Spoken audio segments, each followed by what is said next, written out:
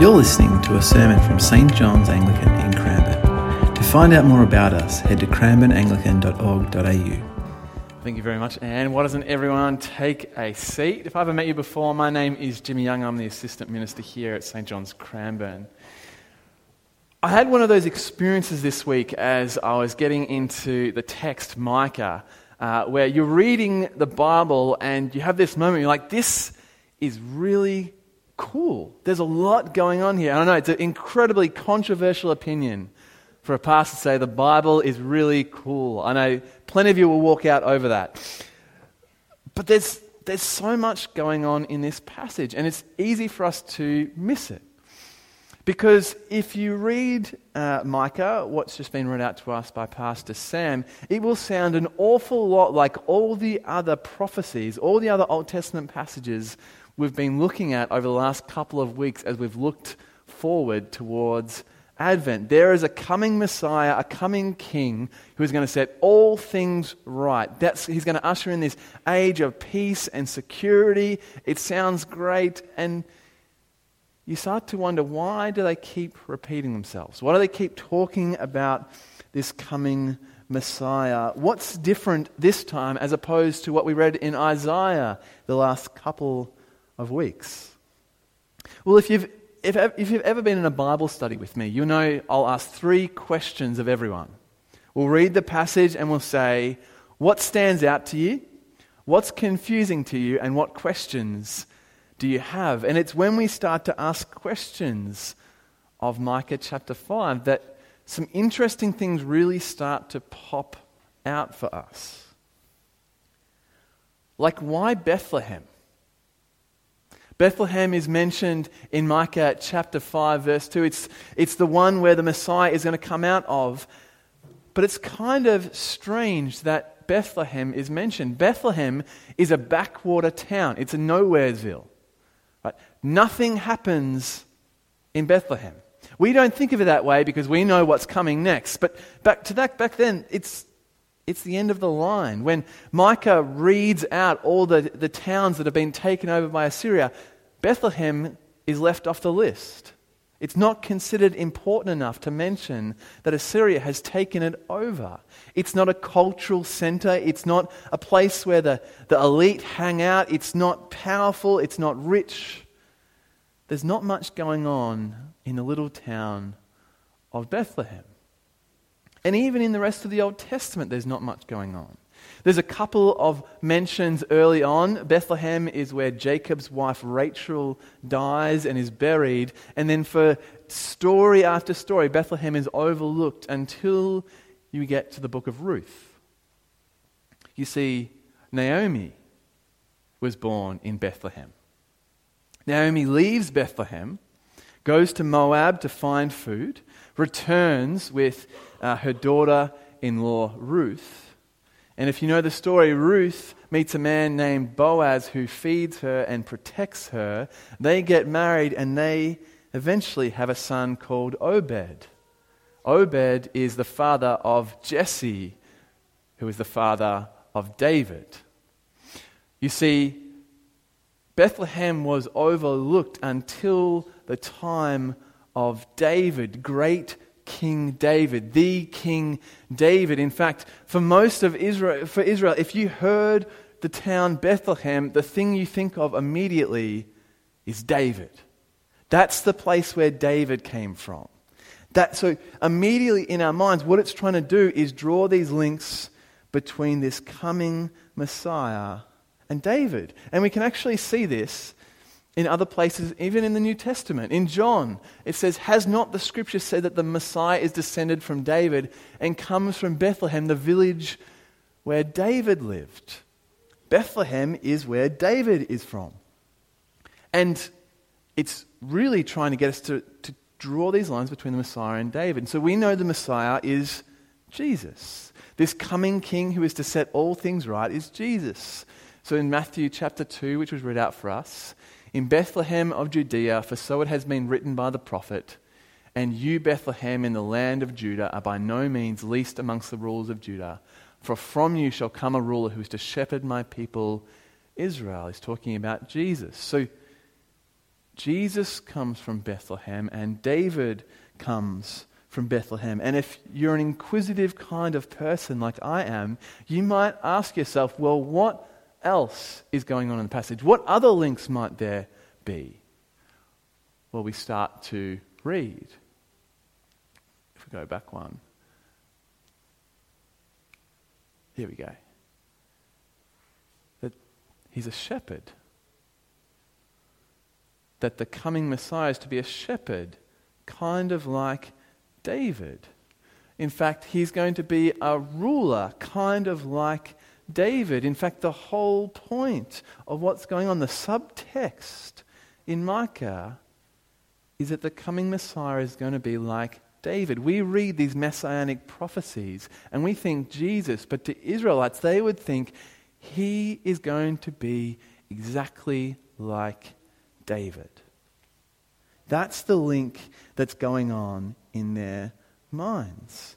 And in fact, in verse 2, when it says, whose origin is from old, from ancient days, it might be suggesting that he's talking about Jesus who existed before the foundation of the world, but more than likely he's talking about the Davidic line, that he comes from the line of David. You go, okay, that's really interesting, because David, for any Israelite, was the ideal king. That was the kind of king that every other king wanted to be like. He was a man after God's own heart. He ushered in this age of peace and prosperity for Israel. He was not just a great warrior, but a great poet. He wrote psalms. He played musical instruments. He cried. He had great friendships. He was an incredible king. But I don't know if you've ever heard the statement before, don't meet your heroes. Because the people that we idolize, the people we look up to, often disappoint us in the flesh. And I wonder if you're an Israelite existing sometime after the time of David and you're reading through 1 or 2 Samuel and reading about all that David got up to, you might be somewhat disappointed when you hear that he slept with Bathsheba and that he murdered Uriah, or that he even departed from the ways of the Lord at times, like when he called a census to trust in military power rather than God. Even David, good King David, the man after God's own heart, David, was wayward.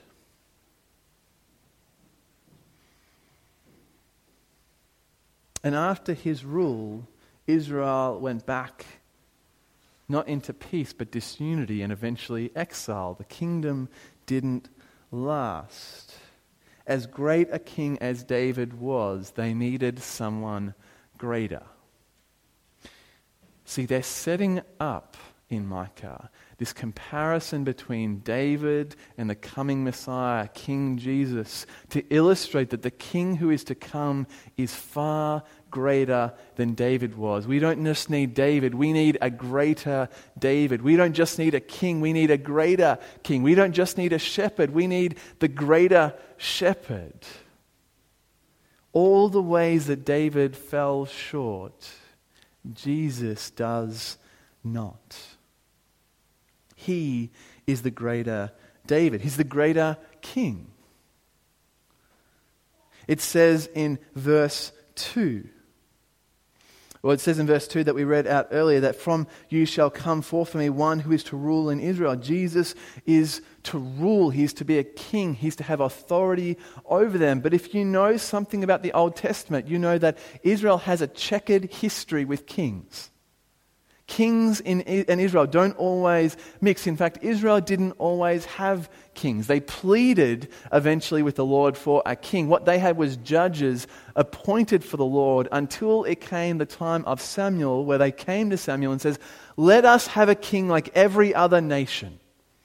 Samuel warns them against them, but they say, no, we want a king. Eventually, Samuel and the Lord hand them over to their desires, and God says this to Samuel: listen to the voice of the people and all that they say to you, for they have not rejected you, but they have rejected me from being king over them. So even the fact that Israel has a king is not a great thing to begin with. And then their first king is King Saul. And one of the reasons that they choose King Saul is that he looks like a king. He's broad, he's tall, he's strong, he looks like a warrior.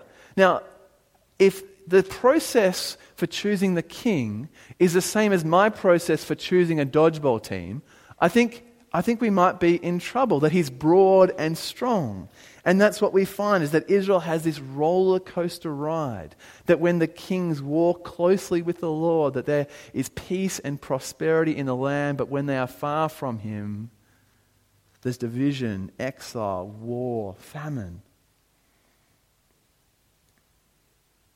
But even the righteous kings fall short. Even King David falls short. Jesus never falls short. We talked last week about politicians and our leaders around us and how frustratingly disappointing they are. All the time, it's easy to think that Jesus would be like that, but he is not. Jesus is not a king in the fashion of other kings. He is the King of kings. He has authority over all others. There's no one coming to take his place. In fact, in Colossians chapter 1:16, it says this: "In him all things in heaven and on earth were created, things visible and invisible, whether thrones or dominions or rulers or powers. All things have been created through him and for him. He created all authority." All authority comes from him. He is the authority of authorities. He is the greater king. But you might very well ask the question, well, what kind of king is he? What is the nature of his kingship? Maybe he'll be a great military ruler. Maybe he'll take over lots of land. Well, the answer from Micah is that the kind of king that Jesus is a shepherd king. He's a shepherd. He's the greater shepherd. See, in Micah it says, "He shall stand and feed his flock in the strength of the Lord, in the majesty of the name of the Lord his God. And they shall live secure, for now he shall be great to the ends of the earth." It's interesting what it says in the beginning. He shall stand and feed. The nature of his kingship is that he shall stand and feed. Standing has this connotation of protection, that he is active in protecting them. He is active in watching over them. He is active. He is not a disengaged shepherd watching over them from a distant hill. He is with them. You see, David looked over his flock of sheep carefully, but God in Jesus looks carefully over each and every one of us. David writes in the Psalm where he says, "The Lord is my shepherd, I shall not want." But Jesus says, "I am the true shepherd." Jesus stands and protects us. He is not distant from us. But I imagine in the last 2 years, and particularly over a lifetime, you will have those moments where it does feel like God is distant. Where it feels like God is not listening to your prayers. Where it seems like God is not working, not active, not able. And you think over the last 2 years, I've definitely had those moments, or these flashes in my mind where I've thought, God, why don't you just intervene here? Why don't you just end coronavirus, end the suffering, end the distance that we feel? The churches aren't meeting, we can't see our friends and family. Aren't you close? Aren't you hearing our prayers? It's easy in those moments to feel like God is distant from us. And I imagine that Israel would have felt something similar, because this prophecy doesn't come at a time of prosperity for Israel. It comes at a time of turmoil. The north kingdom has fallen. Assyria is on the way. Judah is about to be taken over. This is not the climax of Israel's story. This is the low point. This is the valley. And yet God in Jesus through Micah are asserting that he is the good shepherd who takes care of his people. It's because he is able to. You might have seen the Footprints poem before, right? Which tells this story of a man or a woman and God walking along the beach, and there's 2 footprints, and then eventually there comes to a point where someone goes through a troubled time in life and they only notice one set of footprints, and the person asks God, "Well, where were you?" And God responds, "Well, that's where I carried you." Right? And this is this really nice poem. It gives us this really nice, warm and fuzzy feeling, except it's not entirely correct, is it? Because when is there a moment where God is not carrying us? When is there a moment where God is not watching over us, protecting us, sustaining us, encouraging us, giving us perseverance and endurance? When is there a moment where God is not standing for us? No, he stands. But he doesn't just stand, he feeds. I wonder if you've noticed how often Jesus claims things about himself that are related to food. He says, I am the bread of life, that there is water that comes from me that you will drink of and never have any thirst ever again. It's because he satisfies. It's what King David writes in Psalm 23 that we know so well. The Lord is my shepherd, I shall not want. He makes me lie down in green pastures. He leads me beside still waters. He restores my soul. He leads me in right paths for his name's sake. Jesus feeds us. One of the things I'll always remember is my old pastor, Jono. He'd often have people come to him and saying, I'm feeling distant from God right now. I feel disconnected. I'm not really sure in my relationship. That's from Isaiah. That's okay. That's last week's slides. People would come to him and say, I'm not really sure of my relationship with God. And he'd ask them, okay, that's fine. So, have you been reading your Bible? Have you been meeting with other Christians? And the answer would invariably be, no, not really. Okay, so have you been having time of meditation? Have you been, praying by yourself? Well, not really. Okay, so have you been coming to church? Have you? And the answer would be invariably no. And one of the things Jono used to say, which has stood with me that, for a long time, it says, you're sitting at the table of a feast and you're claiming to be starving. Jesus has laid out a feast for us in his word, in our prayers, in the church, in communion. Take and eat, for in him you will be satisfied. Jesus just doesn't stand over us, watching us. He feeds us. We have our fill in him. Christian, take and eat. When you're distant from God, this is the kind of king that he is. He feeds us. You can always come to him in his word, through prayer, in communion, through his church, and you will be fed food that will satisfy your soul. Week after week, we often throughout the week go trying to find food in other places, but Jesus is the one who feeds his flock. And I love what it says in verse 5. He shall be the one of peace. Because the reality is that if Jesus is the greater king, if Jesus is the greater shepherd, what he ushers in for us is security and peace. Not just peace with other people, not just peace with other nations, but peace with God forever.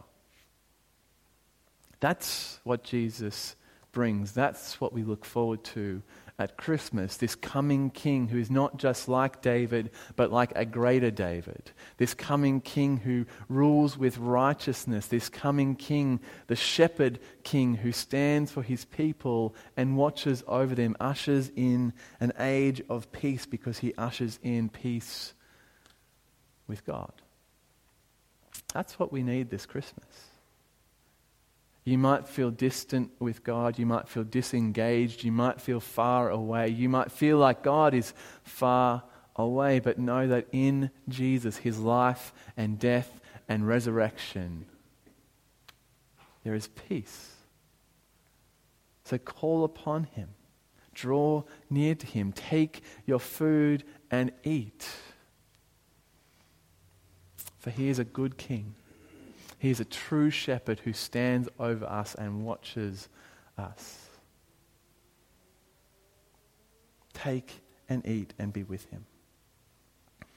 Let me pray for us that would be true this morning and every morning. Father, we pray and thank you for this prophecy, the way that Micah talks of this coming king, the king that we know who is not just a wonderful king, but a shepherd who stands over us and watches us and feeds us. God, I pray that you would feed us this morning. God, I pray that as we take in your word, that as we pray to you, as we sing songs, as we take communion, that we would be fed in you, that we would be satisfied in you. God, I pray that we would know the ways in which you watch over us. God, that we would feel safe and secure, not in our situations, not in what's going on, but safe and secure knowing that you are a good king who watches over us. You are the greater king, the greater shepherd. Lord, may we trust you more and more and more. We pray in Jesus' name. Amen.